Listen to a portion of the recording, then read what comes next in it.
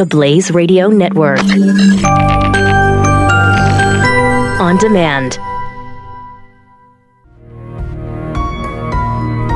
Love, courage, truth. Glenn Beck. Boy, I cannot wait to talk to you today. I want to we have a couple of guests. I have David French joining us here in a second. And I want to hear from you today. Do you feel a little manipulated, betrayed, used? You think this is some grand master strategy? How are you feeling today? If you're a fan of both President Trump and the Second Amendment, how you feeling? I'm sure the NRA feels a little used. Yesterday, the president sat down with congressional Democrats and Republicans to discuss ideas on how to prevent more mass shootings, something we should be doing. But how do we describe this other than an absolute constitutional nightmare? Trump took an extreme hard left against the Second, the Fifth, the 14th, and I believe the 4th Amendment. I mean, this is what we expected from other presidents, from the last president, right? That's what we expected. He didn't do it. In fact, what happened yesterday made President Obama look like Calvin Coolidge. This is an actual quote from the meeting. Take the guns first, then go through due process second. End quote. The president then proceeded to dump on the NRA, shoot down any idea of national concealed carry reciprocity. Say it for me. I can. Reciprocity. How did I ever get on the radio? I have no idea. No one else does either. If you're a gun owner, or if you're a fan of the Constitution, this was the worst thing you would expect a U.S. president to say. Again, we expected this from Obama, but never expecting him to say it out loud in public. This guy did. And the reason why President Obama would have never said this in public, if he believed that, is because he knew every single person in the conservative media, every Republican, many NRA members who are Democrats would have called for his impeachment. Oh, let's just skip due process. Let's see. Mussolini comes to mind. China comes to mind. Where else do we have this system? North Korea has a good system. Well, just forget about due process. Now, here's the thing. Some people believe, and some people are making excuses. Some people are saying, yeah, but he was talking about the mentally ill. Okay, do you remember when we all went to bat for the president, when the headlines in the New York Times said things like, Trump just made it easier for mentally ill people to buy guns? No, that's not what happened. What they were referring to was an Obama-era regulation mandating that people receiving disability payments from Social Security, which doesn't make you mentally ill, or receiving assistance to manage their benefits, not their checkbook, their benefits, would have been reported to the federal gun background check system. It locked out tens of thousands of people, elderly people, from buying guns, not based on their mental capacity, but on the basis of being classified by the government in a certain way. Now, I don't think that was the original intent, but you can see how handling the issue of who is mentally ill and who isn't is a very slippery slope. Mike Pence yesterday was right. We have to figure this issue out. Nobody wants guns in the hands of mentally ill people. Nobody. Everybody that I know, every NRA member that I know, thinks that the sheriff should have taken the guns away, I don't know, maybe on the third call. We have to figure this out. But eliminating due process and neutering the Constitution is not the way to do it. You can't seize someone's property. You are guaranteed due process. Well, it takes a long time. That's the point. So we just aren't a lynch mob. Forget for just a second that this is all about guns. Replace guns with literally any other issue and read back the words. Take action first and then go through due process second. Throw him in jail. We all know he's going to murder. That's not who we are. That's how tyranny is born. I guess the good news here is that Trump has said just bat crap crazy things in the past. Oh, I want a clean DACA bill, but it never materialized. So either Trump is pulling off some extreme master negotiating strategy, combining the art of war with his own book, The Art of the Deal, or he doesn't know what he's talking about. And his gut reaction is not based in the Constitution. He was giving Democrats in the room what they wanted to hear. Either way, whether he's, playing, I saw this online last night, he's playing four-dimensional chess. Please. We're not going to see anything come of this, but this should be a huge red flag. If Obama would have said this, we would have been organizing ourselves in the streets. We either stand for the Constitution, stand by the rule of law, or we do not. We either call people out when they are wrong, no matter what side they're on, or we have no principles. So, the Second Amendment is not going anywhere. But everybody should be calling the president out on this today. Support him when he is right, but call him out when he is wrong. And yesterday, he was very, very, very wrong.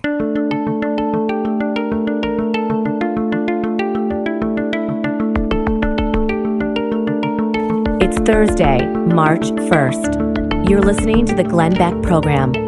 David French, who is a senior fellow at the National Review, is joining us now. Hello, David. How are you? I'm good. How are you doing? Well, I've been better.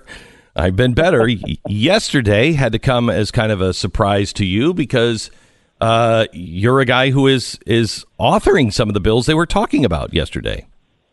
Well, yesterday it was one of those moments when somebody takes an idea that you've been talking about, twists it, distorts it, misstates it in such a grotesque way that it's unrecognizable. It was really an amazing moment.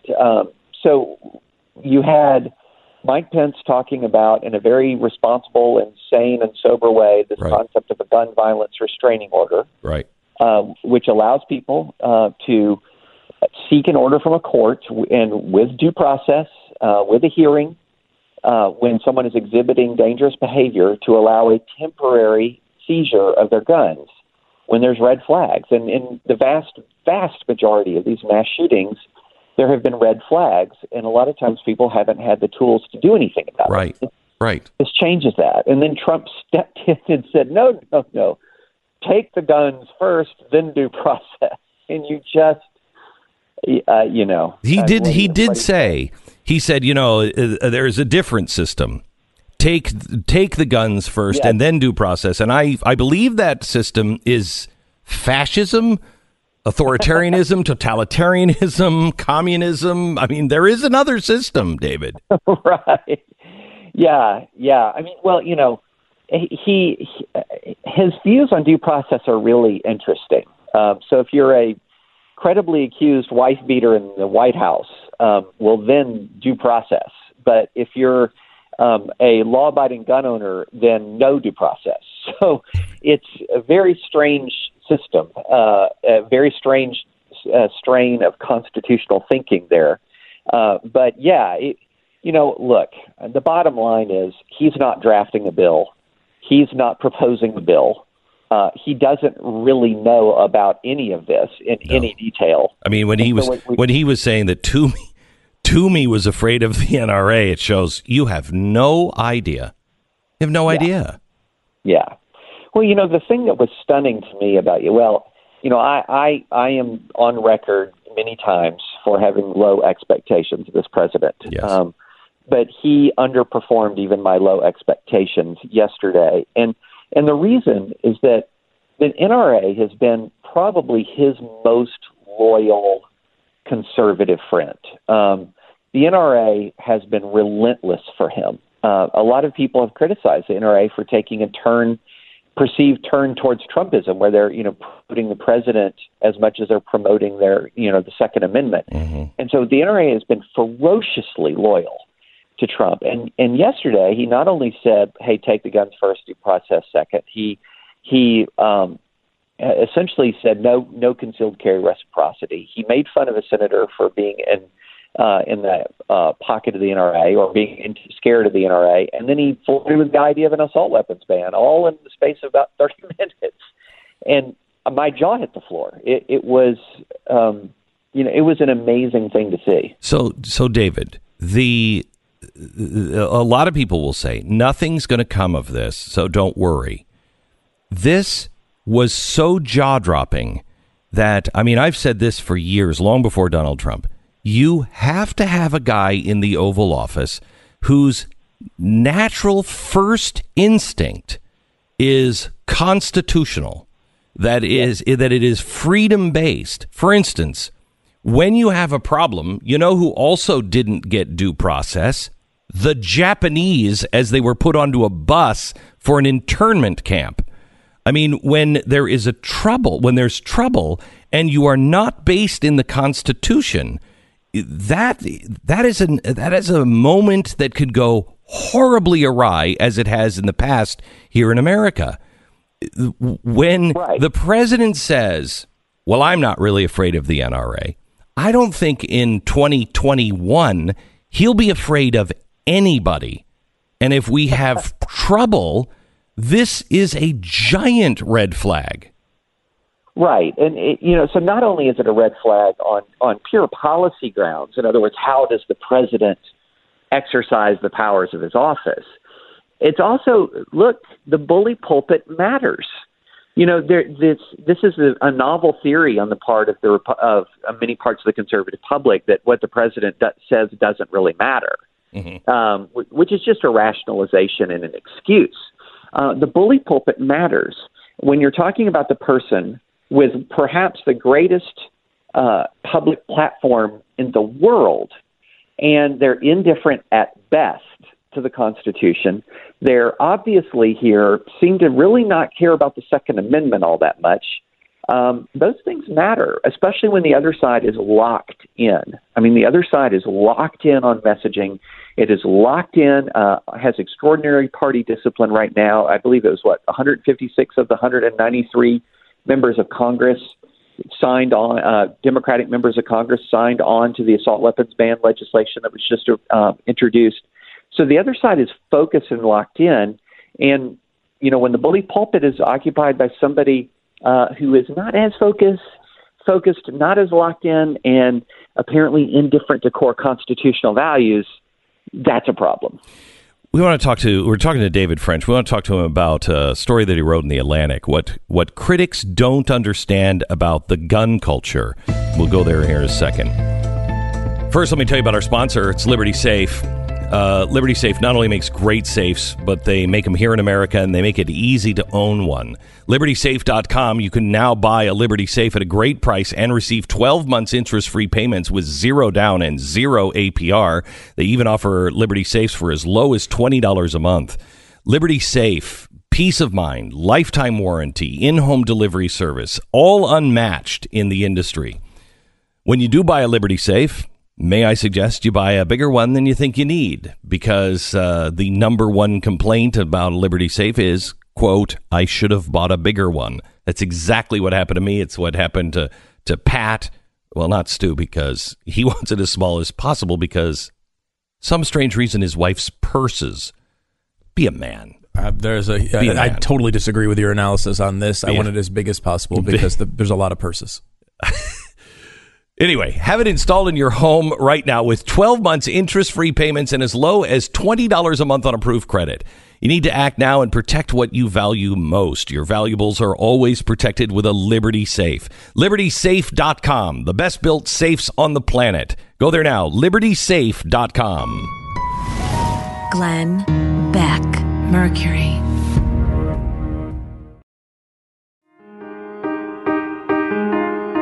Glenn Beck. David French who has just written a article for The Atlantic, What Critics Don't Understand About the Gun Culture. And he really tried to reach out to the other side and say, look, I know there are people that don't understand guns or the gun culture. Let me try to demystify this a little bit so you can at least understand the other side. David, can you take us through this rather quickly?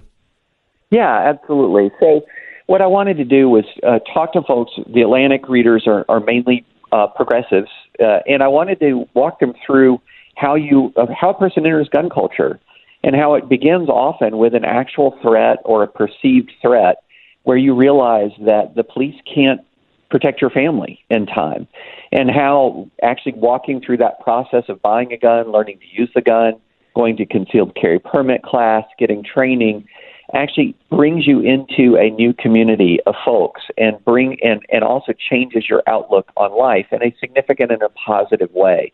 And so I wanted people to understand that this isn't a product of like NRA lobbying or congressional actions. It's a product of people's lived experience and how they respond to threats to their safety and their family's safety. I just wanted to connect people with sort of the real story of people's lives. Yeah, I just had a friend of mine say yesterday, Glenn, I mean, I'm not worried about my family, and it's just not part of anything. I don't worry about any of this. Well, some of us do, and some people, mainly Hollywood, and people like me have the money to be able to have an armed security guy with him the whole time. But that's not the average person. I mean, my daughter, if she had a stalker, she would want a gun. And I will tell you this, I am somebody who felt I was not responsible enough to own a gun, 20 years ago. And I had to have serious threats in my life. And the gun was the last step that I took myself. And then I really took it seriously and became responsible enough to own a gun. And, I know everybody isn't like that, but they should be. And in your article, you point out that we were, as gun owners, we're horrified by the killer in, at the high school having these guns and all of the warning flags, and the system failed. And we were horrified here in Texas when the system failed.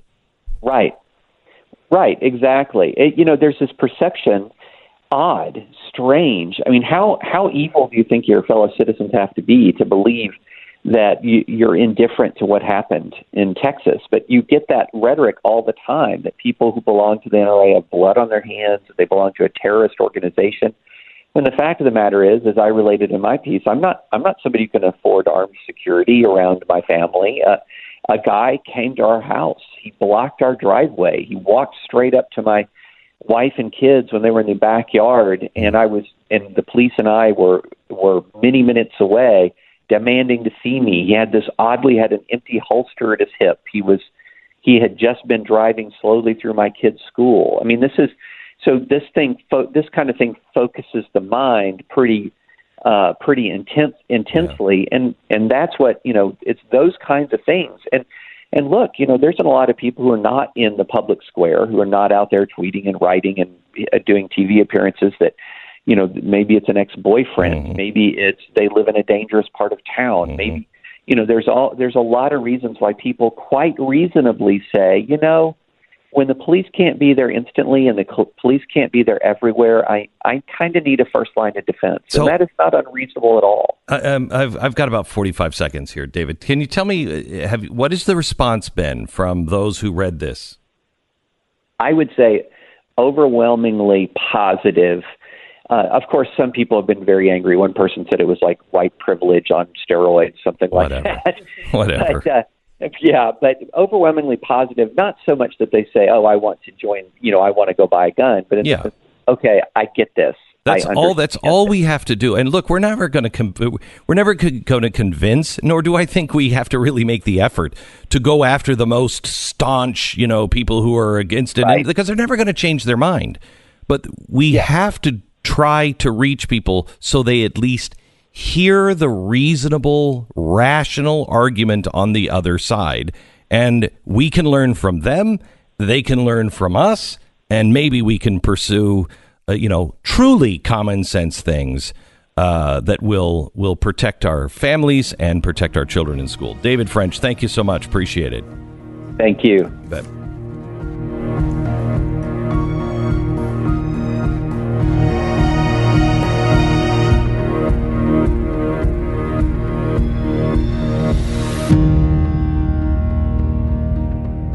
Glenn Beck, Mercury.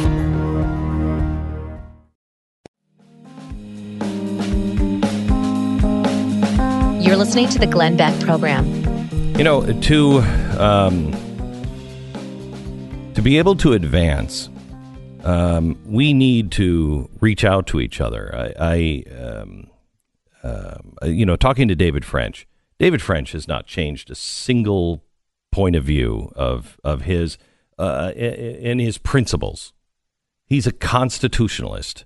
He's a small government freedom guy, and he's getting heat from some people for reaching out, just like I get heat. Look at what he's just done. He's tried to frame and tried to reach out to reasonable people. Now, people would say, well, the Atlantic, that's not reasonable. Well, maybe the Atlantic isn't. I don't know the people at the Atlantic. But perhaps some of the readers are. We must change our thinking. We are not believing in anyone. We don't believe in anyone, let alone people on our own side. I don't believe in anybody anymore. I don't have faith in anybody anymore. Well, we have to have faith in our neighbors. And we either believe that there is no one on the other side that actually cares about rights, that actually cares about the Constitution and the country and the founders. We either believe that there is no one on the other side that believes that. And that leads us to what? To where does that lead us? A split country? How do you win with that? Extermination camps?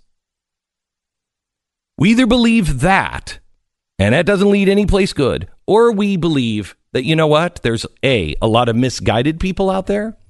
There's a lot of people that I don't understand. There's a lot of people that probably agree with me, but I haven't talked to them.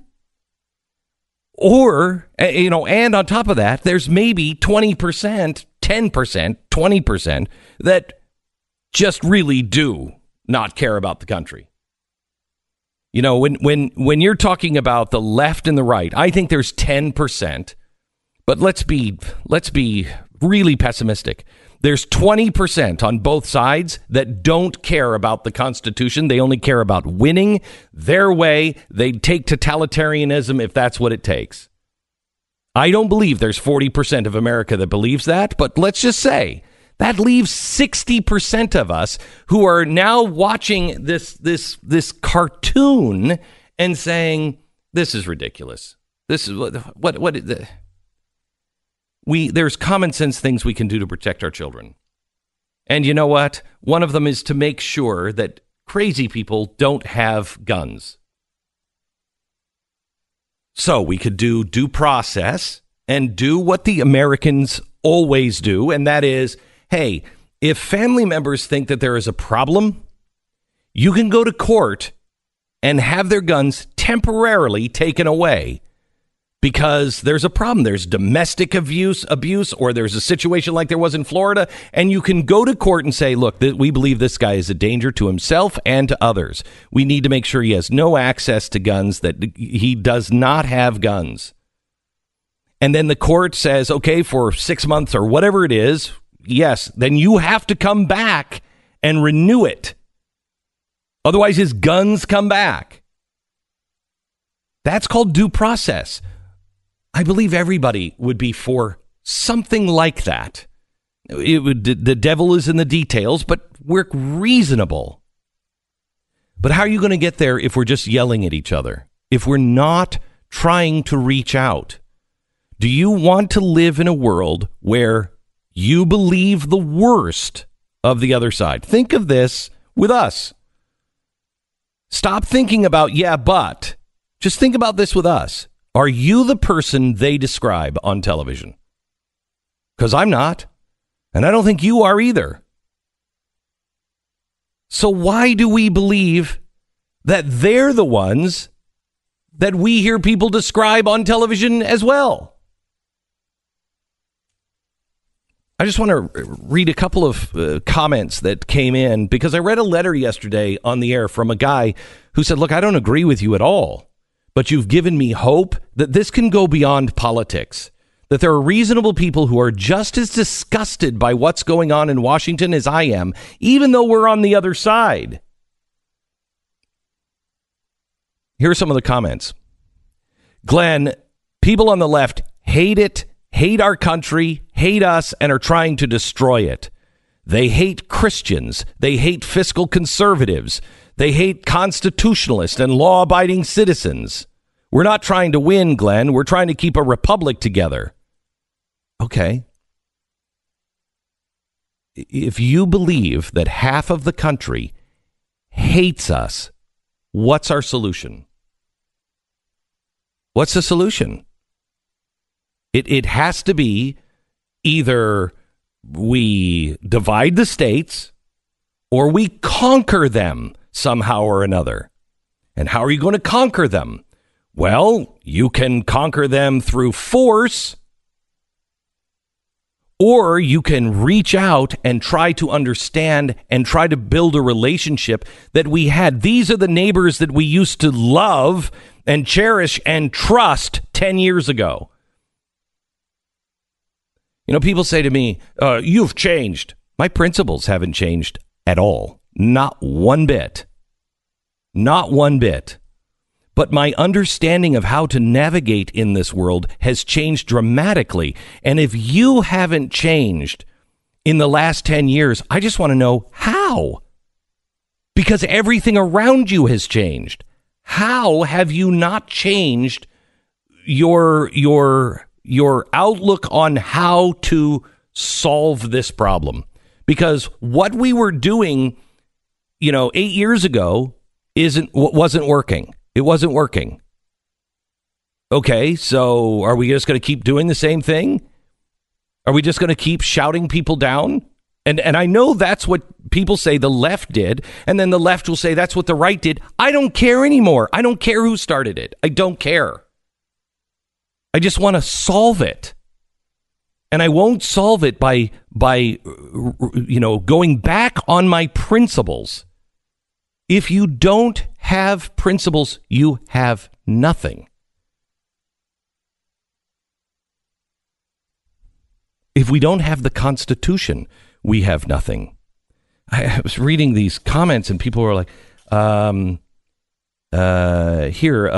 liberal argument against the Bill of Rights I often hear is that the Bill of Rights was just an afterthought and it was only approved because they were tired of hearing about it. Seriously, they're all that ignorant to believe it. Well, first of all, there's a little bit of truth in that.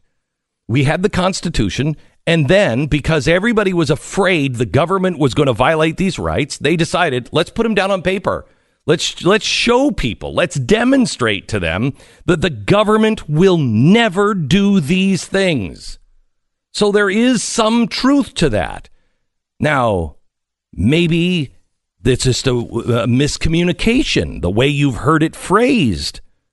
But that is generally true. But it doesn't mean that it's not valuable. It was self-evident at the time. Everybody knew that, we're not going to take away guns. We're not going to do, you have freedom of speech, freedom of assembly, everything else. And people said, I don't know. I don't trust you. Okay, fine. Then I'll write it down. And it's a good thing they did, because it was James Madison that put in the Sedition Act.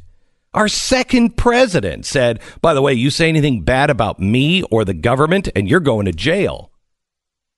Thank goodness we had written it down, because it isn't always self-evident when people get into power. How could James or John Adams, of all people, one of our patriots, how could he violate the Constitution with the Sedition Act? Because when you get power, you suddenly believe, I know better than everybody else. I know how to fix this. I know better than everybody. I'm here to tell you, I don't have any talent on loan from God. I struggle with the same problems that you struggle with, of my family, raising my children, how to deal with the internet in my life with my children, how to deal with it with me, struggle with my job, struggle with money, all of it. It's the same.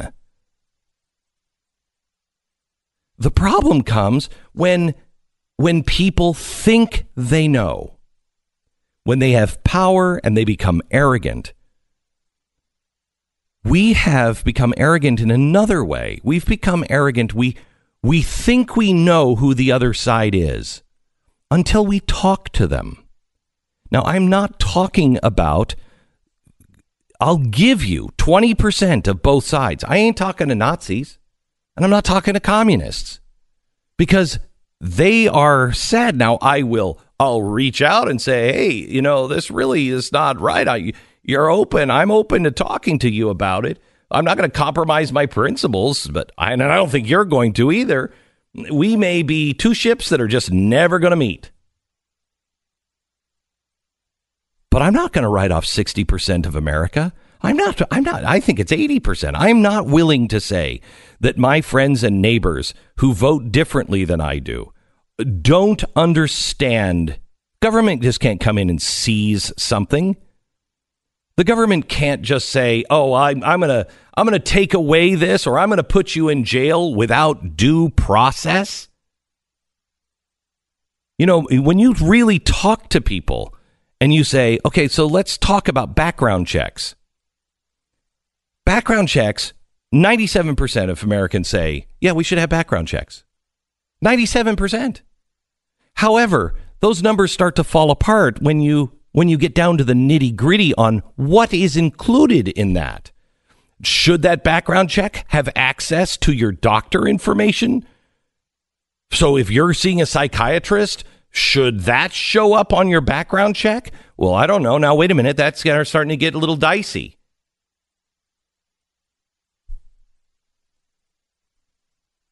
We really need to have conversations with each other.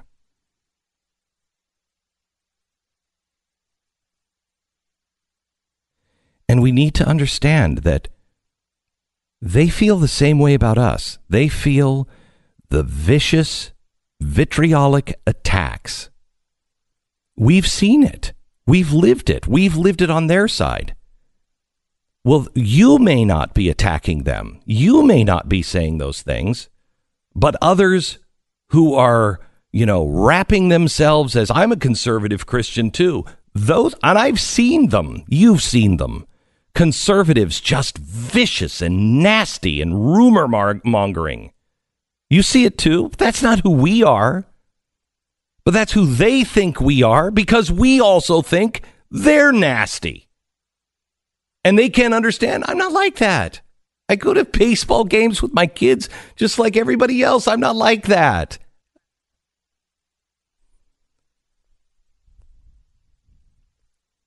Let's start having adult conversations. Let's start having hard conversations where we're a little uncomfortable because it's out of our comfort zone. We have to start having those if we want to be able to fix reason in her seat, find reason.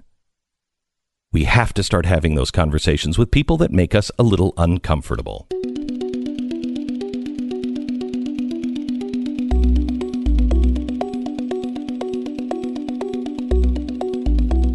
Everybody who is hiring knows that, you have to find the right people for the right job, and you don't have a lot of time usually. And so sometimes you're just like, I know that right person is out there. How do I find them? You can post your job online and pray that the right people are going to see it. But ZipRecruiter has a smarter way. They built a platform that actually goes out and searches for the candidate for you. ZipRecruiter knows what you're looking for. It learns what you're looking for, identifies the people with the right experience, and then invites them to apply for your job. The invitations have made it possible. 80% of the people who post a job on ZipRecruiter get the quality candidate through the site in the first day. ZipRecruiter also doesn't stop there. They also spotlight the strongest applications that you receive, so you never miss a great match. It's ZipRecruiter. Find them today. Find that person who's looking for you and you're looking for them. Go to ZipRecruiter.com/Beck and you can try it for free. ZipRecruiter.com/Beck. Glenn Beck, Mercury.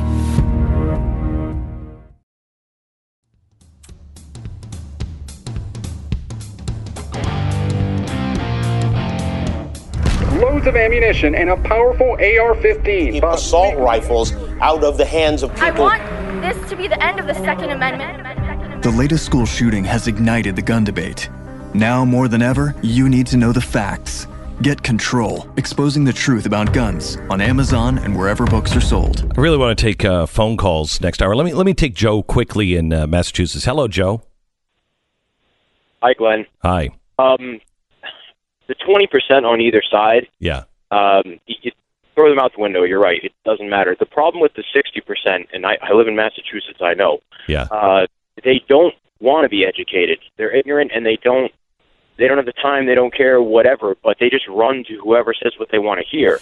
And it's not an issue of taking a side. It's an issue of them they want to have their life, and they're so used to the government being involved that it just is the way it is anymore. So, Joe, could you say that they probably feel the same way, that there are some in that 60% that feel the same way about the Republicans? Because I can tell you that I think there's a lot of Republicans that fit in that category as well as Democrats. No, I agree. So I'm saying just the average people in the middle, I don't know how you... because I mean, I know a lot of people. There's a lot of people in Massachusetts who aren't rabid leftists, but right. They're so used to the government. It's just, that's the way it's always been.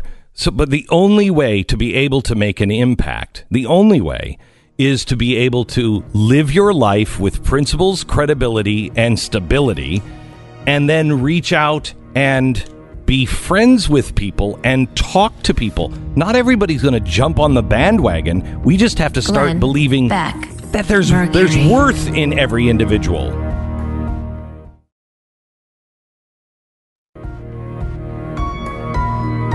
Love, courage, truth.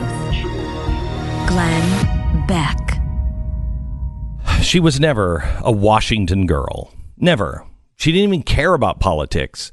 And yet she became one of the most powerful people in Washington, D.C. Her name is Hope Hicks. She was Trump's communications director. She was one of the longest-serving advisors and arguably Trump's most trusted aide. She had often had the challenging job of talking him down from an angry tweet or redirecting his attention elsewhere. She corralled the press to, get on message when they were at odds with each other, which was all the time apparently in the White House, and she would bring them together. Hey, press department, come together. Many of the staff viewed her as a protector against Trump's outbursts, like an older sister shielding her little brother from the father's wrath. But yesterday, Hicks appeared to have had enough. She told the president that she was resigning. Now, was this an angry thing? I don't know. I mean, I've read things yes, and I've read things no. I don't know. Her resignation came a day after she testified for 8 hours before the House Intelligence Committee. She told a panel that in her job she had occasionally been required to tell little white lies, but she had never lied about anything connected to the investigation into Russia's interference in the 2016 election. Now, were people at the White House happy about that? I'm sure not. But she's not a Washington politician.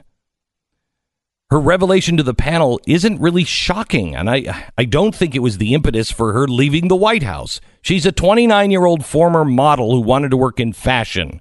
I doubt she had any aspirations of becoming the communications director. then I'll rule the world. By all accounts, it sounds like she just took her job in stride. It didn't seem like it was her dream to be there. She thought she could serve. She did. The limelight and the scrutiny of the House Intelligence Committee and her relationship with Rob Porter, made public, appeared to have pushed her to end something she really never wanted to start. When she leaves the White House in a couple of weeks, she's going to escape relatively unscathed. She, by all accounts, did a good job. She didn't stay to see her reputation get dragged through the dirt like so many before her. Trump has stated many times that Hicks is very smart, and I believe he's telling the truth.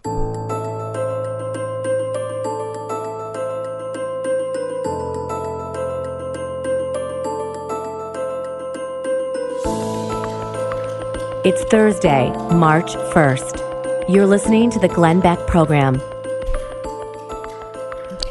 Hello, America. I'm glad you're here. I want to hear from you today, because yesterday was a crazy day constitutionally, a crazy day politically. I expected the kind of words that came out of Donald Trump's mouth yesterday on live television. I expected those coming out of the mouth of President Obama behind closed doors, something that he would have never said. But I never expected to hear them from a president who was on the Republican side and had the backing of the NRA and is heading the supposedly the party that cares about the Constitution. It was pretty unique.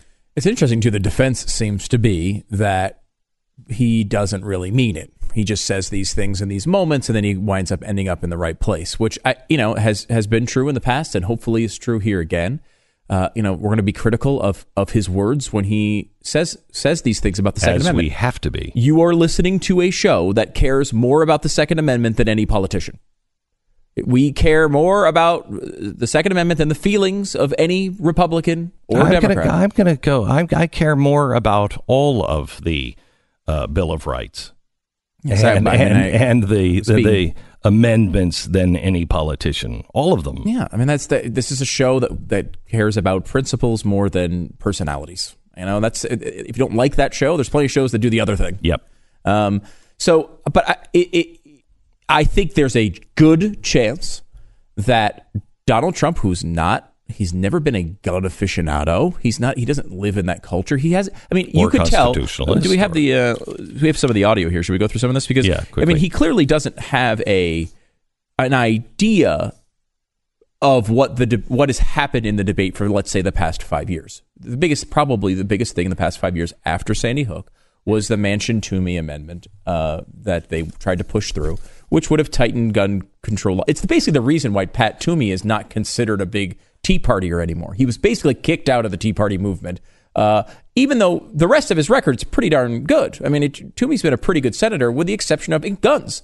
And the rightly, I think, took him on and said, I don't like the way you're trying to compromise here. You're pushing too far. We can't let these rights be infringed.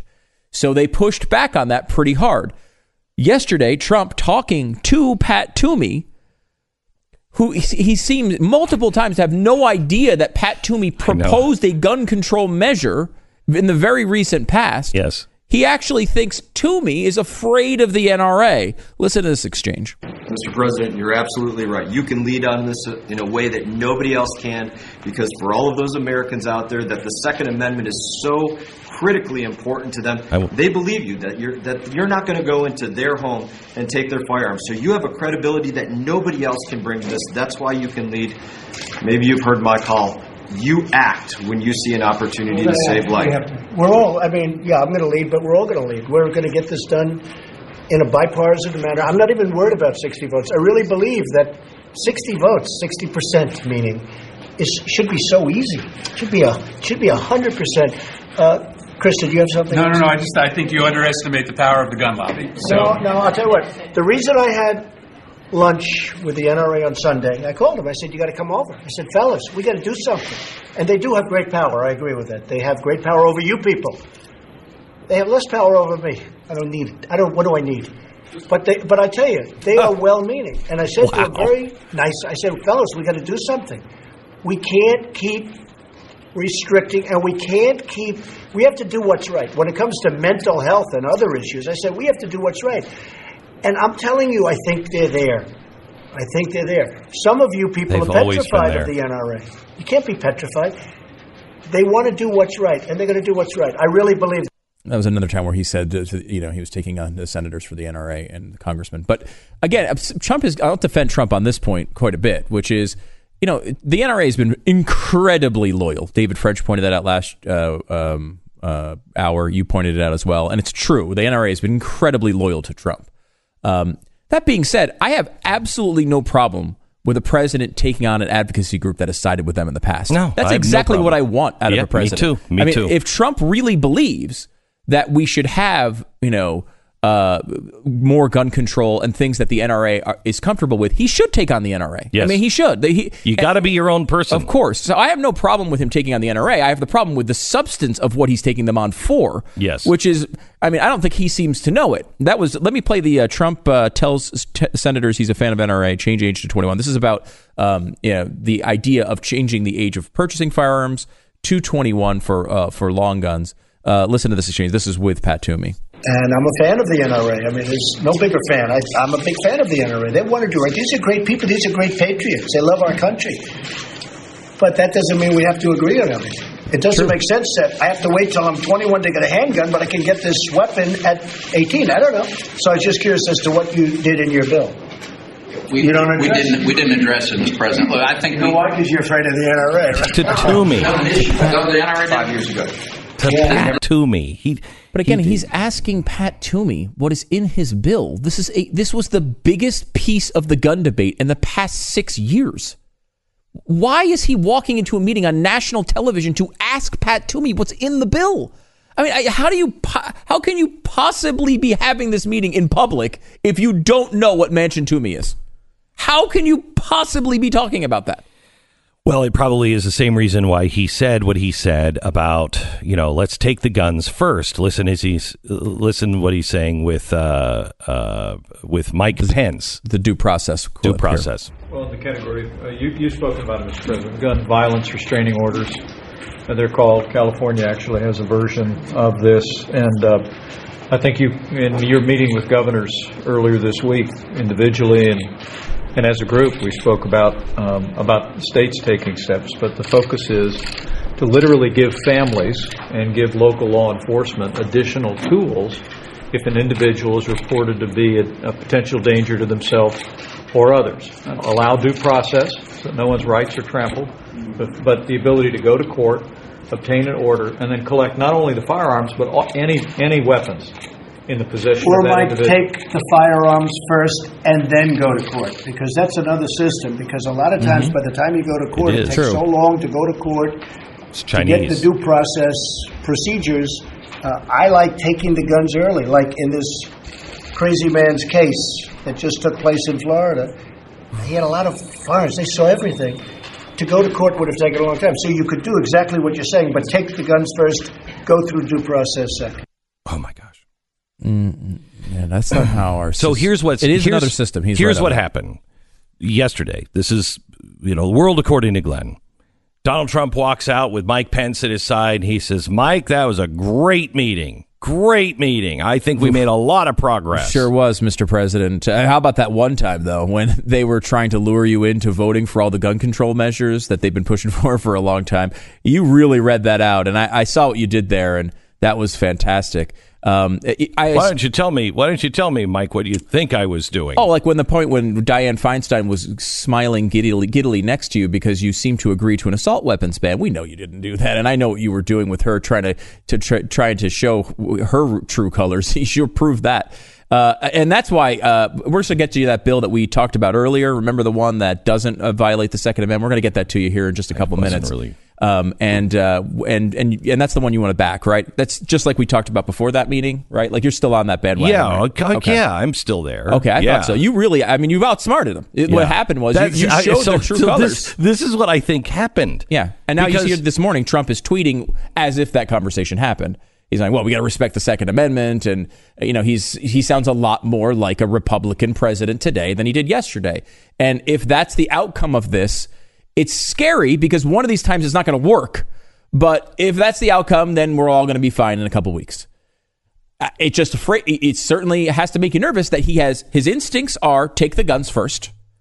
And his knowledge level is, I don't know about the biggest issue in this area as I stand in front of the entire nation in a public meeting talking with the guy who sponsored the bill that I don't know anything about and accusing him of being afraid of the NRA.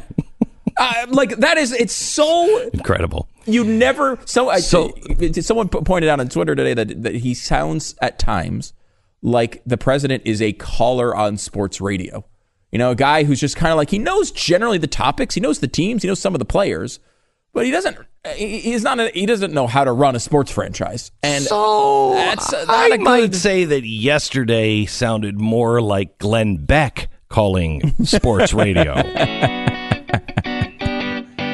Your phone calls for the rest of the hour. I just want to hear from you.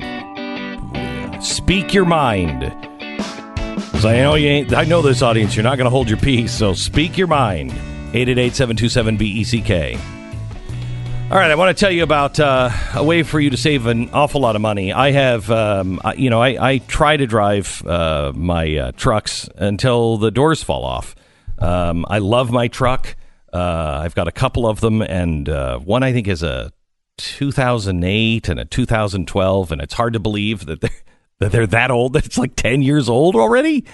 But they're at the age now where things are starting to go wrong, and I don't want to have to worry about, they're fixing something that is going to cost me more than the truck is worth, because the truck is still good, and I don't want to buy a new one.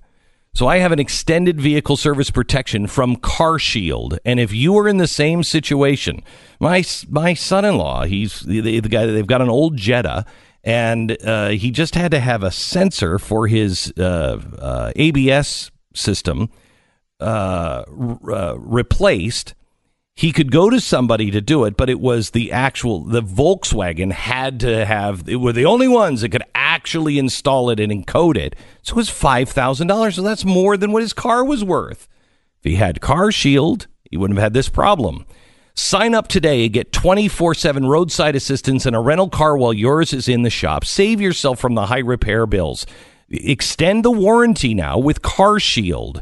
Call 1-800-CAR-6100. 1-800-CAR-6100. Mention the promo code Beck or visit carshield.com and use the promo code Beck and save 10%. That's carshield.com, promo code Beck. Deductible may apply. Glenn Beck, Mercury. Glenn Beck. Let's go to Richard in New York. Hello, Richard. How are you? Hey, Glenn, how you doing? Very good. Hey, Glenn, how you doing? Very good. All right. I'm giving you a call because I think the narrative needs to change from gun control to people control. I don't think that the government's got it right on this one. I also think that I have two proposed ideas that I think would resolve a lot of the issues. I don't think anything will ever fix 100% the issues of gun violence or any type of violence for that matter. But I think the issue should be if we ask our police departments and people in the police department to take a psychological evaluation, a written one, prior to being hired to be on the police department. I think that in order to purchase a firearm, you should have to go through the same exact exam. Why is that? I think that would take care of the mental illness issue with people who are mentally ill. It'll also resolve the issue of temporary insanity. What stops a person who has who's 50 years old, gets fired from their job and buys a weapon and goes on a mass shooting at their job? The only thing that would stop them is if they had to take an exam that would test their temperament and to see if they're eligible to purchase a firearm. All right. Well, a couple of thoughts with this, Richard. First of all, temporary insanity is not insanity. So there's no test for temporary insanity. It's something that you snap. That's why it's called temporary insanity, because something extraordinarily emotional just happened to you and you snap, and you wouldn't necessarily be able to test for that in advance. The second thing is you're talking about applying a standard that is given to the police department. Well, the police, it's not a right to be a police officer. Okay, that's a privilege. That's a job. That's not a right. And you said something that I thought was disturbing. I think I understand what you're saying, but the key word here is control. You said we got to go from gun control to people control. Well, that's really the same thing. That's why the Second Amendment exists, so someone cannot control the people, so the people can control themselves. So if we look at this and say, is it a right? See, this is the problem that we're having, is we're dancing around the issue. Is my owning a gun a right? If it is a right, then I automatically have it. I've been endowed by my creator. So anything that stands between that right and me is unnatural and wrong according to the Constitution.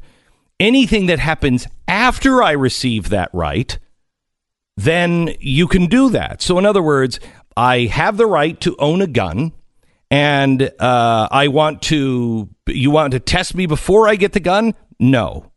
You want to say that there are things in place that if I start to have erratic behavior, you can go in front of a court and constitutionally, for my Fourth and Fifth Amendment, have due process. You can't just take my gun, but I have due process. Then you can do that. But it's either a right or it's not. It's the same as voting rights. It's a right to vote. So anytime you want to put a poll tax, anytime, this was the problem with African Americans. Well, you got to pass this test to see if you're really able to vote. No, I don't. It's my right to vote. And I agree with that to a certain extent. But I think if we can put parameters on different events of life to test you, to figure out if you're qualified to do certain things, qualified to be a lawyer. Just because I go read the law books tomorrow doesn't qualify. There's a parameter. It's not a right. It's not a right. It's not a right to be a lawyer. It's not a right to be a lawyer. You could do this. You just have to get rid of the Second Amendment to do it. Yeah. I mean, look, Richard, this may be what we end up doing. I hope to God not. But I see your reason.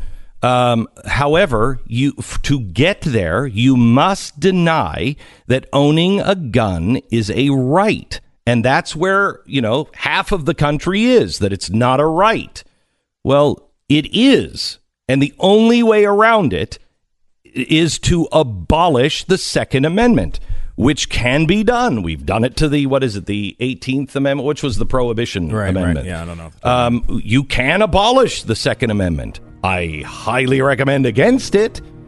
But the only way is to say it is no longer a right. Then you can have all kinds of litmus tests, but not while it remains a right.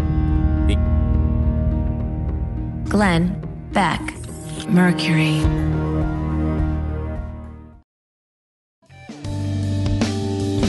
Gun control works in other countries. 40% of all guns are sold without background checks. More guns means more murder. Mass shootings are becoming more common. You've heard all these lines 1,000 times. Know the facts. Get Control, exposing the truth about guns on Amazon and wherever books are sold. We have a really inspiring update for the Nazarene Fund coming up in about 35 minutes that you don't want to miss, and your phone calls as well. I want to go off the last phone call that we had, because I think this is really important to have this conversation, and that is, what is a right? What does it mean? What does the Constitution and the Bill of Rights mean? And the Bill of Rights and the constitutional amendments are really clear. And most people don't think of it this way. But let's start with the 13th Amendment, Stu. That abolished slavery, did it not? No, it did not. Wait a minute. No, the 13th Amendment said all indentured servants and all slaves, No more slaves. Yeah, it could kind of say that. However, it left an exception out. An exception. If it's only you are prohibited from putting someone in involuntary servitude or slavery, except for a punishment of for a crime. We've seen people on the side of the road collecting trash. You've seen this in every prison movie going back the past 100 years. Right. Chain gangs, right? I mean, that is essentially involuntary servitude. Right. It's a form of slavery, if you will. You're a slave to the system. You will do and work as the system says. So the 13th Amendment says there's no slavery or involuntary servitude except this. Mm-hmm. Okay. We all know the third amendment, right? Nobody knows the Third Amendment. It's my favorite amendment. It is mine too. I don't know why. You shall not be required to quarter soldiers in your home. That's what the amendment says, right? No, it doesn't. No. It says unless it's wartime and they pass a law saying they can put quartered soldiers in your home. So in other words, you can say, you're not quartering these soldiers in my home, and you can hold up the Third Amendment and say, absolutely, that's against the Constitution. They say, no, actually, we're at war, and here's the law we passed. Okay, so there are exceptions, and they're written into the Constitution. Now, most of them don't have the unless, but there is only one that says, and there is no unless. There is no exception, and you will not infringe on this. The Second Amendment is the strongest right because there is no unless. There is no ifs, ands, or buts. Yeah, I mean, even if you look at the First Amendment, it just talks about Congress making laws. It prohibits Congress from making laws that will any law respecting an establishment of a religion, right? Mm-hmm. But as we know, the states still had Massachusetts had a state religion when this thing was passed, right? There are all sorts of exceptions. The second one is really clear. They seem to make that one really important. Hey, you can't infringe on this one. So the reason why you have to understand that this is a right, and not a suggestion. It is something that, according to our system of government, you are born with certain rights, and they can't ever be taken away from you unless there's an exception. But there is one right that says shall not be infringed. So this is a God-given right that nobody can take away. If you understand that it is a right first, then you can understand and tie it in other things. For instance, voting, poll taxes. We all know that was an infringement on a right. Wait a minute. Because I'm African American, I have to pay a tax? Because I'm African American, I have to take a test? No, I don't have a test that I have to take. I have a right. Unless it's taken away because I'm a criminal. And that's a new addition. So you have a right to vote. We all know. They don't spy on you as the default. Well, I mean, now they do because we're violating the Fourth Amendment, but they don't. We all know the government does not have a right to spy on you. What they have is no right to spy on you unless they can go to a court and get a warrant because they've proved there's enough here that we need to follow and spy on you. So there is an unless in that right. There isn't with voting. There isn't an unless. There's just age. Yeah. There isn't an unless in the Second Amendment. You want all of your rights. Rights are yours by default.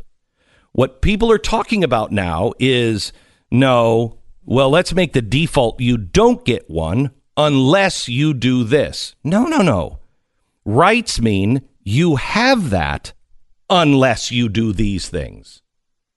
Yeah, I mean, it goes fundamentally. It's the constitutionalist argument is you're innocent unless you're proven guilty. Right. And the current way of looking at this from the left and others is you're guilty unless you can be proven innocent. Right. That's a huge, massive It's chasm. 180 degrees different.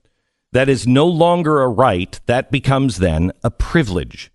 Now, with this, we have to talk about responsibilities. If you are not responsible, you lose your rights. And quite honestly, that's why we are losing rights now, because we have shown ourselves irresponsible with those rights. Everybody always says, I have rights, you know. Yeah, I know. But you also, dude, have responsibilities. Let's go to Mike in California. Hello, Mike. You're on the Glenn Beck Program. Hey, Glenn and Stu. How are you guys doing today? Good. How are you? Good. Hey, I just wanted to say the whole thing about the psychological background checks. Yeah. I, for one, don't trust psychologists, and I think a lot of Americans feel this way. The APA has been completely politicized. Their votes on transgenderism and homosexuality and all that proves it. They were political votes, not having anything to do with actual data and studies. And I've known a lot of people who were messed up people who went into psychology to try to figure themselves out, and then they came out with a job, you know? So, I mean, I knew one marriage and family therapist who was bipolar and manic. So, we have to be much. You're exactly right, Mike, on this, that we have to be really careful about anything having to do with psychiatric being a default, because everything is being politicized. Now, that's why the proposal that the right is proposing is that we have a system to where your family, just like committing people, where your family can come in and say, look, Your Honor, we need to make sure that he doesn't have these guns because he is a danger. And that could have stopped the shooting in Florida. Would have stopped. The parents called and said, can you come please take the guns? Thanks, Mike. Jamal, North Carolina. Hello, Jamal. Hey, Glenn, what's going on this morning? Hey, Stu, let me say this real quick. When President Trump did what he said about the due process, what he was saying was you have liberals that have come after due process for everything else. This whole Me Too movement was an attack on due process. So what he was basically saying is when CNN, MSNBC, and all the mainstream media come after him, whenever he says something, they come after him. So if he get Democrats in the media on record saying, okay, fine, President Trump is against due process, well, we're supporting due process. So now, by them doing that, by them going against him and saying, well, he's against due process, he can't do that. Well, here's the thing. Now what they have done, they have shut down the Me Too movement. They have shut down Black Lives Matter trash. They have shut down some of their main liberal agendas because their main liberal agendas are against due process. So, Jamal, you are way ahead of the game. You are right on the money on how due process, anybody who is against this, but for the Me Too movement in the way to its nth degree, you're exactly right. But I believe beyond that, you are a little wishing and hoping, kind of like people were when Justice Roberts said, "No, I'm cool with the whole tax people, just to be an honest citizen." This is like 67,000 dimension chess we're talking about with Jamal. Well, Glenn, I'm gonna tell you this. The Republicans, we play checkers while the Democrats play chess, the liberals play chess. I am a Trump fanatic. I love President Trump. I love you guys too. But here's the thing also. When they have been attacking the Second Amendment ever since 1934, when they passed the amendment, the law against the toxic submachine gun, that's when they first started doing it. They've been eroding the Second Amendment more and more. They found more reasons to deny you the right to have the second than they do for voting. I support voter ID, okay? Let me tell you this. I support voter ID. I believe it is. The failures in the black community is the failure of the black church. And every time you turn around and come about voter ID, they always want to make it look like it's racism opposed because the Democrat Party feed that. Now, if they want to sit there and they want to say about the Second Amendment, this is why they can always run to the argument, Glenn. Well, you can't have an automatic. You can't have an automatic. The liberals and the communists, what they did long ago was they set up a chessboard, because I love chess. They put a pawn in a certain place where you can't bring your knight, you can't bring your bishop, you can't bring your queen out at all. You can't do that because that pawn sits right there. So they've been attacked the Second Amendment long ago when they passed in the 1934 when they said you couldn't have the Thompson submachine gun.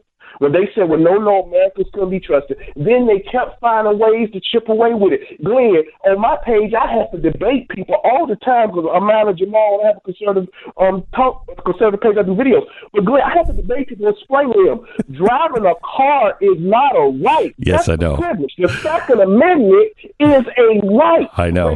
Well, they don't think the forefathers, Glenn. They don't think the forefathers knew about automatics, but if you do history, they had the puckle gun.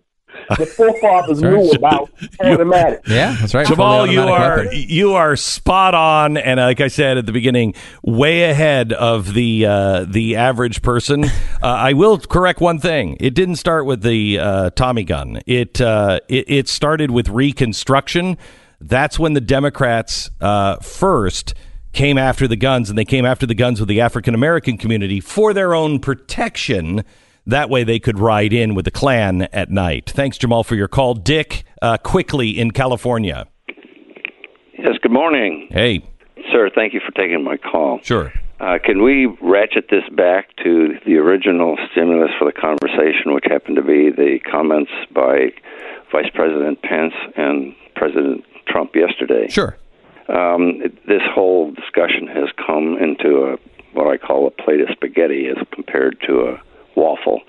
The idea here seems to be, and let me tell you where I'm coming from. I flew in the Navy. I carried weapons. I'm a lifer with the NRA, but not because of any extreme sensibility to the Second Amendment, which I support. But there are also many other amendments that support the rights of other people that are to be protected against someone who has violated the Second Amendment, which this guy did. He violated the Second Amendment.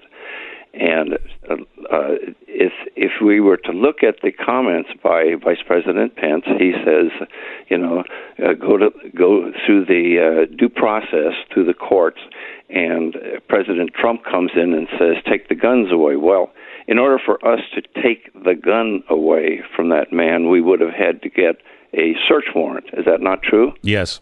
Well, how do you get a search warrant? Do you go to court or do you go to a judge, which is not right? He's a court officer, but it's not going to court. You can get a search warrant in a heartbeat, and that's, I think, where President Trump was coming from. You get that search warrant based on all of the red flags that came through for, 2 years previously with this guy? So if you're going to do that, President Trump is saying shortcut that system to the law, which is a search warrant, and not go through the due process, which takes a lot of time. No, there's a difference between a search warrant, because that is saying that I can violate the Fourth Amendment, and I can search because we have reason to believe there is something on the premises that will convict you of the crime, that we have enough evidence that we've brought to a judge to say we think we can find this here. That's not to take to take your possessions away and violate another amendment. For the Second Amendment, you need another procedure, not just a judge. I think we have enough secret courts, quite honestly. Imagine going without food for weeks after a disaster. Finally, a FEMA truck rolls through your neighborhood and drops off a care package. Now, this is what happened recently during the hurricanes. They drop off mostly junk food, potato chips, chocolate bars, even expired MREs. Can you imagine that? That's not helpful. And this is happening because I think it was the 18th of December, the FEMA came out and said, the head of FEMA, and he said, we don't have the resources anymore. In the next real disaster, the American people have to be prepared. Here's how you can prepare. Really easy. 1 year emergency food supply this week only. breakfast, lunch, and dinner for $9.99. That's a savings of $1,000. That's 1 year of emergency food supply only at 800-942-2325, 800-942-2325, or preparewithglenn.com. Glenn Beck, Mercury.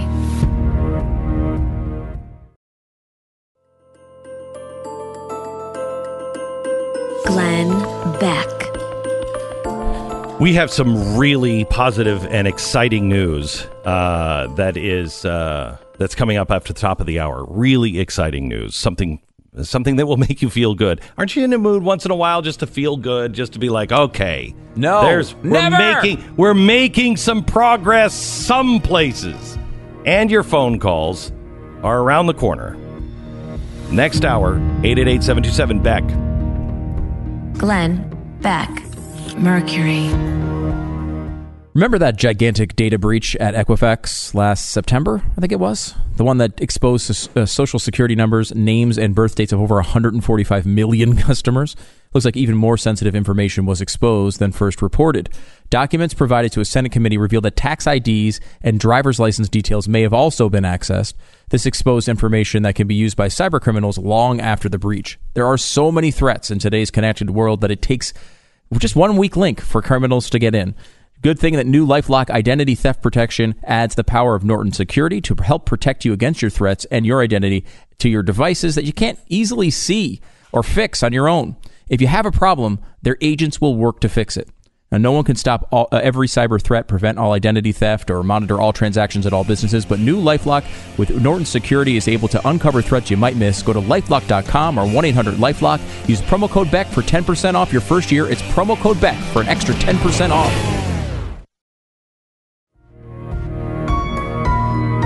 Love, courage, truth. Glenn Beck. President Trump is criticizing the Attorney General Jeff Sessions again. Yesterday, he wrote I was going to say memo, but it was more of a tweet, just calling him disgraceful. The situation was disgraceful. That Sessions is using the Justice Department's Inspector General to investigate the potentially massive FISA abuse in the Russian investigation. Wait, it's disgraceful that we're using the Inspector General? That's the system. Trump apparently didn't like that the Justice Department lawyers were not used for the probe instead of the IG. The Inspector General is looking into whether FISA standards were abused when the FBI first started investigating Trump and his campaign associates and their possible ties to Russia. The Nunes memo alleges that the FBI misled the FISA court to obtain a warrant to monitor Carter Page. Referring to the Inspector General, Trump wrote, "Isn't the IG an Obama guy?" Later, House Oversight Chairman Trey Gowdy released his own statement defending the Inspector General. Gowdy says he, quote, has complete confidence in him and hope he has given the time, the resources, and the independence to complete his work, end quote. Trump has taken issue with Jeff Sessions on and off for almost the whole time since he's been in office. Rumors that Sessions will be fired seem to surface at least once a month. Usually Sessions keeps his mouth shut and absorbs the blow, but not this time. He issued a statement, not a tweet, a statement that said, "We have initiated the appropriate process that will ensure complaints against this department will be fully and fairly acted upon if necessary. As long as I'm the Attorney General, I will continue to discharge my duties with integrity and honor, and this department will continue to do its work in a fair and impartial manner according to the law and Constitution," end quote. I think that sounds like he might have been a little irritable when he wrote it. Maybe Sessions is finally getting tired of the abuse. Ever since Sessions recused himself heading the Russia collusion investigation, he has been Trump's punching bag. It's strange because Sessions has been a staunch Trump supporter from the very beginning. It's also weird because Sessions has even offered to resign, but Trump hasn't taken him up on it. Yet. At this point in the marathon Russia investigation, what President Trump thinks he stands to gain by tweeting criticism of Sessions and the Inspector General is anyone's guess. But regardless, it's just not helpful. It's Thursday, March 1st. You're listening to the Glenn Beck Program. We come to you with good news, and partial good news. I know I thought we were going to announce something else. We have a couple of good things, but I thought we were going to announce something else today, an accomplishment, but it has led us down a deeper rabbit hole that we need to hold our cards close to our vest here for a little while. But I want to welcome Tim Ballard. He is the CEO of the Nazarene Fund, founder and CEO of Operation Underground Railroad, and Dave Lopez, who's the director of operations for the Nazarene Fund. Hello, gentlemen. Welcome back. Thanks, Glenn. Hi, Glenn. Thanks for having us. So let's start with the good news. Well, we last week we talked about the movement of 320 Christian and Yazidi victims of ISIS who we were moving out, and I think that didn't that include like 20 slaves that we were 25 former slaves of ISIS is in that number. Okay, and how are we? We are great. We are over 80% done getting them out. And these stories are amazing because we get to interview them, and we have an interview that we're going to show that you're going to be able to actually air in a couple days. Okay. But the people that are out and the ones that are ready to start talking, I mean, unbelievable stories. There's this case of one girl who was passed around, sold 16 times, different ISIS fighters, different ISIS commanders. Just horrifying things. She actually tried to kill herself at one point, jumped out of a window. A slave trader who had mercy during one of these exchanges told her to go to this Christian group, which they ended up bringing her to the Nazarene Fund. I mean, and these are gotta be kidding me. It's yeah. We're a slave trader. What I mean. You wouldn't think that he would have mercy. Something happened. Who knows what happened? But he said, "You know what? Run that way." And, wow! And so now we have her, and with these other hundreds that we're bringing over, we're preparing the way for them to go into Australia, as you know, and we're so excited to take you out there and see them as they get into their new homes, and hear. I've these heard stories. that. Is it true that I've heard a television show and don't say the name of it because I don't know if it can be, but. That there's a television show, a major television show that's going to be going to Australia to welcome them, unrelated to us and everything else. Have you heard that? No. Oh, no. Okay. Yeah, there's a major TV show that has heard about the Nazarene Fund and said, I want to know about this, and I want our audience to know about it. It's really cool. Great. No, it's going to be great. These are just amazing stories. You remember the story? You've told this one about the Christian fighter who was killed and left behind 4 daughters, his wife. Yeah. And they put his body and displayed it behind the church. ISIS did, and the Nazarene Fund went in and extracted this family in the dead of night, got them into safety. They're safe now, and they are about to make their trip into Australia. And so they're just it's just amazing. It's just so much light and hope. So we have, and I know this is radio, but you have footage from last time you were here, and I don't want to get into all the dark stuff, but we were talking about what ISIS is doing with organ harvesting, which is terrifying, and they're just snatching these kids. It's my understanding that this video, and you'll describe it on radio, but this video was taken because we were actually... we were doing reconnaissance on one of these makeshift hospitals, Dave. Is that right? That's right. We were in the area looking for. We were having interviews with witnesses, eyewitnesses accounts of organ harvesting. We're also looking into a few different areas where it was being done. That's the whole point. What's going on up in around Raqqa, and the devastation that you're going to see in this video is immense, just from the war, and then you're going to also see what happens after this explosion goes off, and how brave our people are. Okay, so these are Nazarene Fund operators. Yes, correct. Okay, go ahead and roll this and describe it here.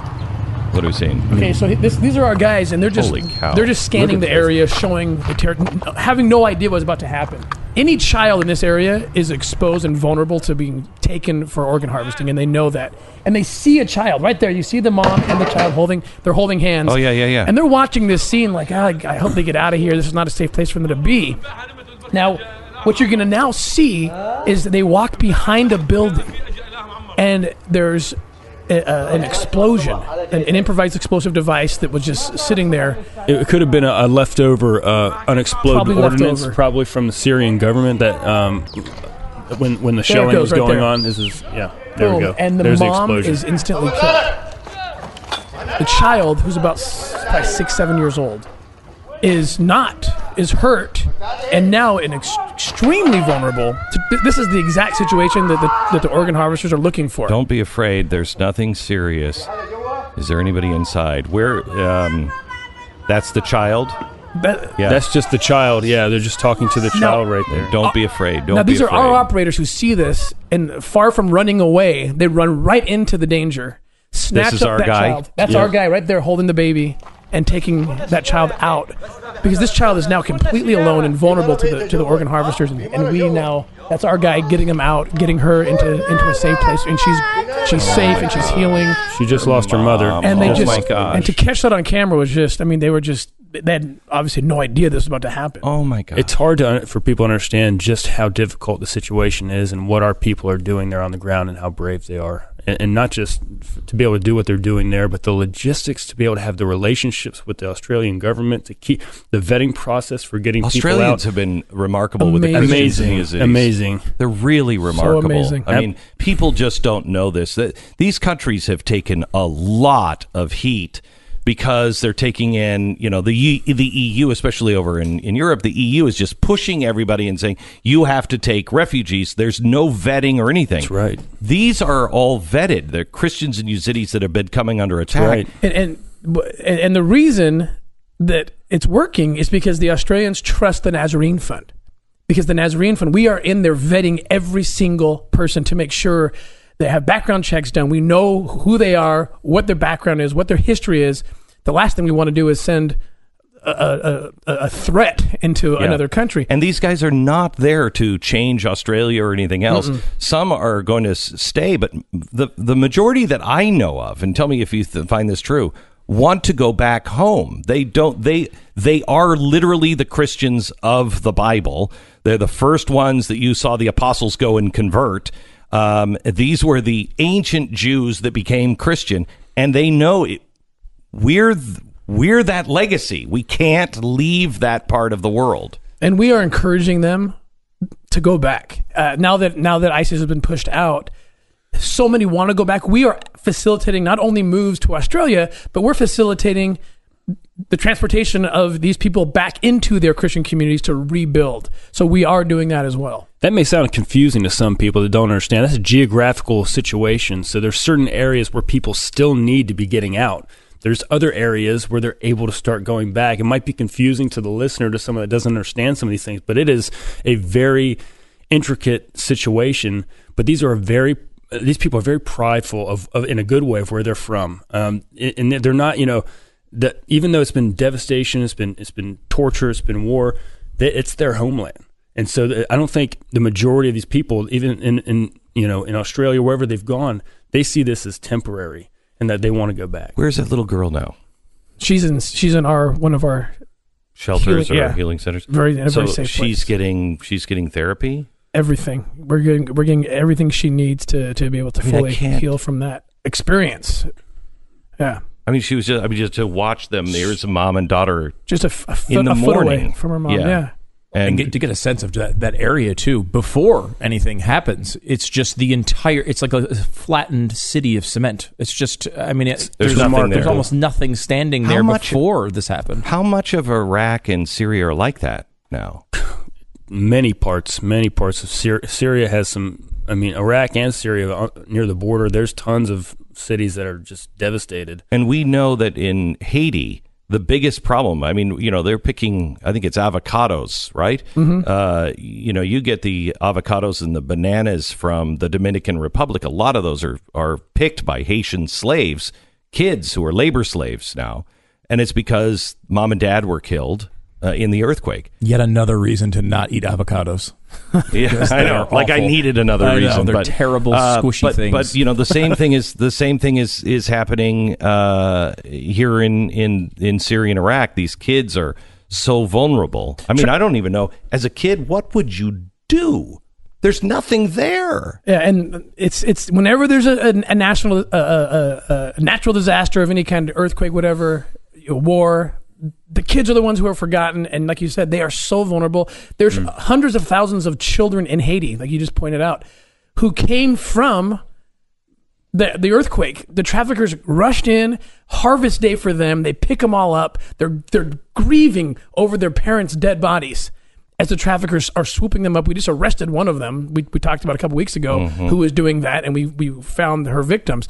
But this is the part. Her victims. This is the kingpin trafficker, Francione. They call her Cho. Oh yeah, back in Haiti. Back in Haiti, right. Yeah. But this is the thing we always, all of us, the world needs to be aware of when these catastrophes happen, whether it's man-made wars or earthquakes or storms.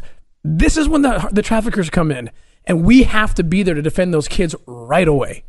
Can you give me any good news on the harvesting thing? Is there any? Or you when will you be able to tell us something? We will, next time we come on, I believe it will be about 2 weeks out, and we'll be able to present some more footage. There'll be footage. There's been another rescue that we're still waiting on releasing. But our teams are busy. There's some very high stakes things going on right now, because the more you prod and poke this bear, the more dangerous it gets. And so, do they know us yet? Do the bad guys know us there yet? We don't, this is one of the things. I know you're not wearing T-shirts over there. As far as our teams and our people, no, not at all. And that's the way we're going to. They know that somebody's coming for them, though. It's becoming. We're guessing that they're probably starting to get an idea of it, but that's the part of the risk that we. Yeah, guys, thank you very much. Now, listen. Here's how you can help. If you just want to get involved, you can pray. And, thoughts and prayers don't mean anything. Yeah, they do. Yeah, they really do. We'd like both your thoughts and your prayers. And you can pray for the safety. And in fact, I ask if you would pray every night as a family for not only the people that are involved that we're trying to go and rescue, but also the rescuers themselves. Because these are really brave people. But also, we would like you to be an abolitionist. Everybody can say, the founders, whatever. What are we doing right now? Please get involved and be a part of this heroic and historic movement. And you can find all the information at thenazarenefund.org, thenazarenefund.org. Also, give me your web address for OURrescue.org. Yeah. OURrescue.org. Thank you, guys. Thank you, Glenn. Thank you, Appreciate Glenn. it. Thank you. All right. Stock market going up and down.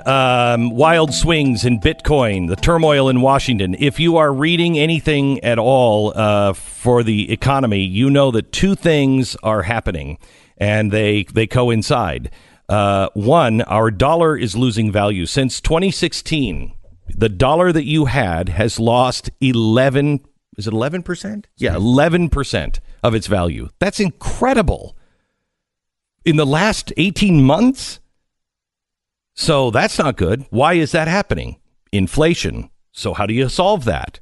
Interest rates. They got to go up. What does that do? That destabilizes the stock markets. It also destabilizes the economy and slows things down. So we're in this loop now that we knew was coming, and it could get really bad. Hopefully it doesn't, but this is why gold had its best year since 2010 as of December of last year, and then has gone up $100 in the first few months or the first few weeks of this year.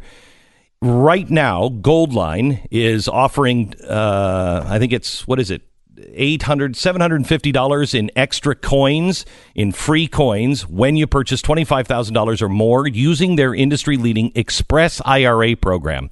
So spread out your risk. Look at your 401k, look at your IRA. You can buy it through your IRA, which is really smart to diversify right now. Call 866-GOLDLINE, 1-866-GOLDLINE. Find out how you can diversify and get this special. Call them now, 1-866-GOLDLINE or goldline.com. Glenn Beck, Mercury.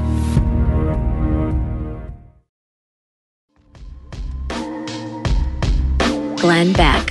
Well, this is helpful. Looking at CNN and the Chiron, the thing that they put at the bottom of the screen. Trump stuns on guns, says some, quote, in GOP are petrified of NRA. Perfect. Thank you. That's helpful. Let me go to Wayne in Virginia. Hello, Wayne. Welcome. Good morning, Mr. Beck, and thank you for taking my call. You bet. I am a family who has a very similar situation as what happened in Florida. All the police calls, all the drop balls by the Child Protective Services, the whole entire 9 yards. He's exactly the same age as that young man, and there is absolutely nothing in the system, and I know you care about due process as well as I do. Gun owner, veteran. Excuse me. Where do we turn? So the system sure is not set up to protect my life. Correct. Okay, my family's life. So Wayne, hang on just a second. What I'm for is what has been proposed, that is giving you the right, you and your wife, a right to go in front of a judge and say, Judge, you've got to protect us. You have we have to have him taken for psychiatric treatment or the guns taken away. You have to have that right as parents. I'm for that, but that's still due process. Okay, 6 years. No, but we're not. Right, I know that. This would be a new proposal. It's basically something that they're discussing after this tragedy. It's something that they have in place in a couple of states that it can move a lot quicker than this. It's definitely not supposed to be a 6-year process. Yeah, no. And Wayne, we're with you on being able to move this and move quickly. I understand the process is screwed up. I got that. We learned that from Florida. Look what happened. How many red flags do you need? So I'm for that. There just has to be some sort of due process. And it can't be a bunch of red tape. It has to be an emergency red flag, like a restraining order. I go in front of a judge. I make my case. I get that order. We move on. Glenn Beck, Mercury.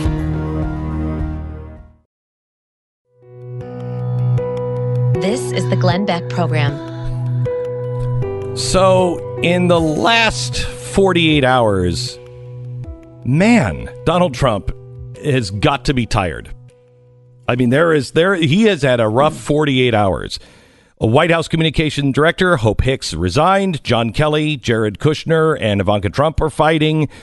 These are just the stories in the last 48 hours. Robert Mueller is looking into Donald Trump's financial maneuvers. Trump publicly attacked Attorney General Jeff Sessions. Then there was the whole gun debacle yesterday. Hicks testified before House Intelligence Committee, saying that she had to tell white lies in service of Trump, which is really misleading. We'll get to in a little while. Washington Post said 4 foreign countries had assessed Kushner was vulnerable. Josh Rafael announced that he was leaving the White House. It's a big loss, too. Really big. Really big loss. Ben Carson has spent $31,000 to replace the furniture in his office. There was a $5,000 or $6,000 chair. Wow. Well, it's you got to spend $5,000 to get a decent chair. That is a quote. That's a reported quote. We don't know if it. Let's see. The Interior Department resigned because of a series of anti-gay, anti-Muslim comments. Not the entire Interior Department. It was one member of the Interior Department. But and yes. I hope it's the one that said, this chair is beautiful. Maybe. Yeah. Anyway, the list goes on and on. It was a bad day. Bad day. Yeah.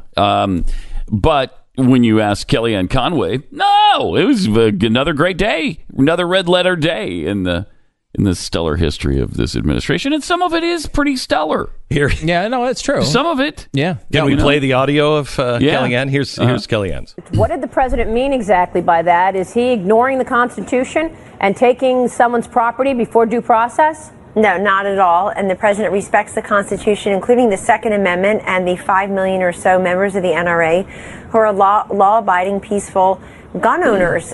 What the president is saying is, in light of Parkland, he made very clear that he said, as we're talking about this person in Florida, in light of Parkland, everybody is so frustrated, Maria, at the breakdown in the system and the fact that this individual was known to local law enforcement, federal law enforcement. This individual was all over social media showing off his firearms, threatening to do exactly what he ended up doing to many different, making the threats in the presence of many different people. And so with that as our backdrop, which, let's be honest, is what spurred this conversation in the first place over the last 15 days. Let's be honest. With that as a backdrop, the president is saying that sometimes the processes take too long. He's talking about a case such as this, which we hope is an extreme case. Which I don't understand what she's saying. She's just agree is a very tragic, if not avoidable case. Yeah, but I almost feel like yesterday he was trying so hard to appear that he is willing. He's going to be in the middle of the road. He's willing to make changes to answer the upset over these school shootings. But doesn't he have to be careful not to step on due process? This is America, the Constitution. And what he said, I almost feel like maybe it was for the cameras. And you're saying he didn't mean that. No, I didn't say he didn't mean that. No, Maria. What I said is the third time due process, blowing off due process. It's the third time I'm going to say it. This is in response to that shooter in Parkland. We know He's blowing off due process because it's in response to something. Of course we should excuse it. So what he's saying is there's an emergency, and let's not waste this opportunity to fix crisis? something. Yes, a crisis. The president made it very clear yesterday that he supports everyone's unique position on the Second Amendment. That's what Kellyanne... Donald Trump could say the earth is flat, and you could ask Kellyanne if he said that, and she'd say, no, absolutely not. What the president was simply saying is that there are some flat surfaces on the earth, like Kansas and the Bonneville Salt Flats. But he didn't mention any specifics. And the edges of the ocean. It's agonizing. But that's her job, right? She has to. Yeah, it's her job. But I will tell you, what it was disturbing to me last night? In reading, I read both left and right. And with an exception of a couple on the right, there was no discussion. It was all about politics. There was no discussions about the Constitution. There was no horrified reaction, especially on the left. No horrified reaction from the left on he's talking about a violation of the Bill of Rights. Because I know, and not just Second Amendment. Right, because we know they hate the second one, but it also violates the Fourth and the Fifth. They should at least be upset about that, right? No, they're not. No. And so how do you expect, this is the problem with the president saying things like this, that gets out into the system, and then people think, well, he can do stuff like that. I actually heard Republicans saying, and Trump supporters saying, I like what he said. Wait, what? You like what he said? That you got to take the guns? I like to take the guns first, and then we'll work out the questions later on. It's the antithesis. That is a dictator of our system. That's a dictator. Yeah, there's a fair point, to be made that perhaps he just didn't mean it. Again, he's not well versed in these debates. She just said, I had that hope until she just got on and said, no, he means it. Like there is nothing of less value in the universe than a sentence spoken by Kellyanne Conway. Okay. There's nothing you can take. Why she keeps going on television, why they keep putting her on television. Yeah. I mean, we all know, and this is not even, it's not specific to her. It's the same thing with any generic spokesperson. No, but wait, from any administration, of course they're going to just say whatever benefits their, But wait, that should not benefit. That shouldn't benefit. If the party is still the party, if it ever was, of the Constitution and the rule of law and due process and no dictatorships, then what she said is really important. Because what she said was, no, we've had time to think about it and talk about it at the White House, and he meant that. That's what's scary to me, because you could the next day say, what they used to say with Obama all the time. The president spoke inartfully in the heat of the moment. Yes. That's not what he meant. What he meant was, X, fill in the blank. Right. That's not what they're saying. Yeah, but they can't say it. They can't I say don't know that why. because They said it all the time under Obama. He misspoke. But He misspoke inartfully. But I think the thing is that Obama's just a totally different guy. If you say Trump made a mistake, you get fired. You get yelled at. You get tweeted about. I mean, look at the guy. The guy who, the person under Sarah Huckabee Sanders, I can't remember his name off the top of my head, came out and did his first conference right after. This is a couple. I'm trying to think of how many crazy events this was ago, but came out and said, it was the Porter thing. Rob Porter, he came out and he, had these domestic violence things and they didn't catch it right away. And then they caught it and they still didn't fire him. And then they came out and the pictures came out and then they blew him out of there. Right. So, he came out and he's like, makes a very, very limited statement of like, look, of course we could have handled that a little bit better, but this is blah, blah, blah, blah, blah, blah, blah. Got lit up for it. For saying, of course, we could have handled it a little bit better. You can't admit fault. And when that gets taken off the table, you can't do it. This goes against what you and I talked about, that we speculate happened. And that is, as soon as he got out of there, the sane people that really know the policies and everything else went, Mr. President, no. This, you don't understand, yada, yada, yada. And then they always As go they back. did on his stance on abortion. And on DACA. And DACA. They came out and said, that's not what the president was talking about. They're not saying that this time. They're not. Which is truly chilling to me. It should be. His tweet this morning, though, indicated a step back for the Second Amendment, not due process.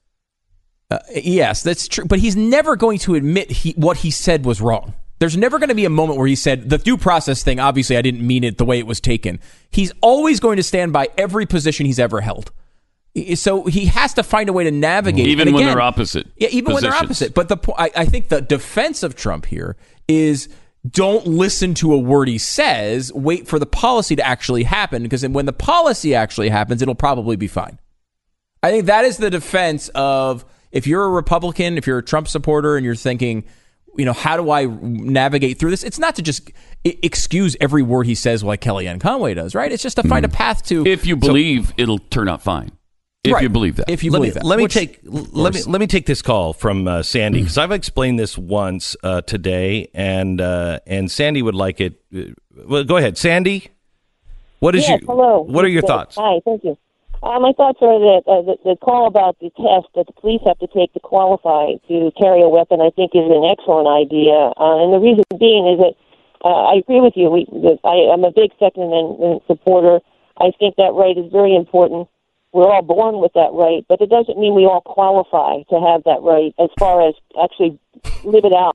We have it does. Physically and mentally handicapped people that don't have that right. We have age parameters right now that qualify the right to bear arms. I don't see anything wrong with giving a mental health test to people ahead of time to see if that... To every single person who tries to buy a gun?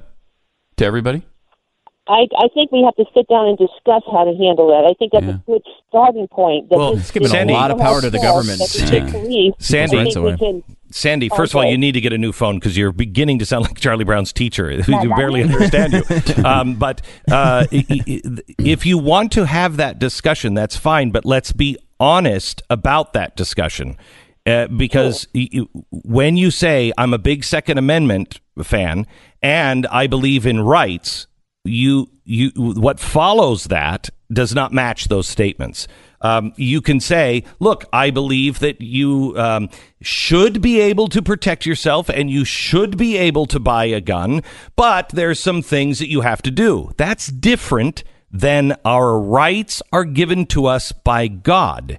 And unless you disqualify, unless you've done something to where the people say, no, you should not have that gun, you start at the default of a right means. You start at the default of this is my right. I get this. For instance, that's why driver's license, that's not a right. You have to take a test. It's not a right. But why do we do it with the police? Then why do we put the police? Because it's not a right to be a police officer. No, they're carrying a weapon, and they're taking a psychological test to be a police officer, not to carry a weapon. Well, but that's a big part of being a police officer. No, but that's not why they have. You can carry a gun and have a concealed carry permit and not be a police officer. Yes, it is a big part of being a police officer, but the bigger part is knowing the law and being able to arrest people and help solve and prevent crimes. That's the bigger part, not the gun. I've actually heard that point. I think the right to have a gun, above all our rights, is this right above all that has the ability to take away life is something we need to really seriously look at. Okay, so Sandy, then that's where you have to start your argument. You don't start with I love the Second Amendment because that's not the Second Amendment. Yeah, start with I want to repeal the Second Amendment, and here's why. Yeah, I want to repeal it, and we need to have a discussion on who gets guns. By the way, it is not above all. It's second. It's second. Freedom of speech, freedom of religion. That's our First Amendment. Our Second Amendment is the right to keep and bear arms. And our founders believed if you abolish the Second Amendment, all other amendments and all other rights will be lost. You may not agree with it. I happen to. I'm a student of history, and I see that the biggest offender of the misuse of firearms are governments out of control on their own unarmed populations. No doubt about it. How would that work, too? Would you have a psychiatric clinic at every Cabela's? Can you imagine? You do that. Can you imagine how a psychiatric thing could be misused and manipulated? The military like people crazy. That would be counted out from being able to own guns when they come back because they had PTSD or something like that. You know, look, there were people that said, you have a God-given right to bear children. You can bear children, and there's a lot of people that shouldn't have children. There was only one group of people that said we should test and make sure that we choose as a society. And Canadians, right? The Canadians. No, they were the progressives. They were the progressives, and that led to eugenics. You can make really good, quick cases that you should be the judge of what rights people should have, but they never end well. Pat Gray Unleashed coming up on the Blaze Radio and TV networks. It's an amazing, because you can amend the Constitution and not take away the Second Amendment. Just add on a psychological test to qualify for that right. I mean, you could come up with some way of crafting that, but you got to start with the Constitution there. Yeah, no, it's a constitutional amendment, and I would say that you couldn't add a "but if" clause to the Second Amendment because of shall not be infringed. I think you have to repeal it and start over again. But that's not even worth talking about. We're not going to do that. We'll be at war before we do that. Imagine taking a car on a 100-day test drive or getting a pair of new shoes and walking around for 100 days to see how comfortable they really are. That's what Casper is doing, giving you 100 nights to test the Casper mattress in your own home with their 100-night sleep challenge. 100 nights. You're going to get a great night's sleep. Casper mattress has a unique combination of foams that provide the right pressure relief and alignment so you feel perfectly balanced and comfortable, and it ships for free right to the door. So you don't sweat it. If you don't love it, you don't have to put it back in the little box or anything else. You just call them and they come pick it up and refund every dime. So you have nothing to lose. When the choice is to test a mattress by actually sleeping on it for 100 nights or, going to a store and flopping around in your shoes and your clothes and your coat for a few minutes, I think it's a no-brainer. Take Casper's 100-night sleep challenge. You're going to love this mattress. Guaranteed. Right now, just go to Casper.com. Use the promo code Beck. You'll save $50 on select mattresses. That's promo code Beck. Casper.com. Save $50. Casper.com. Terms and conditions to apply. Glenn Beck, Mercury.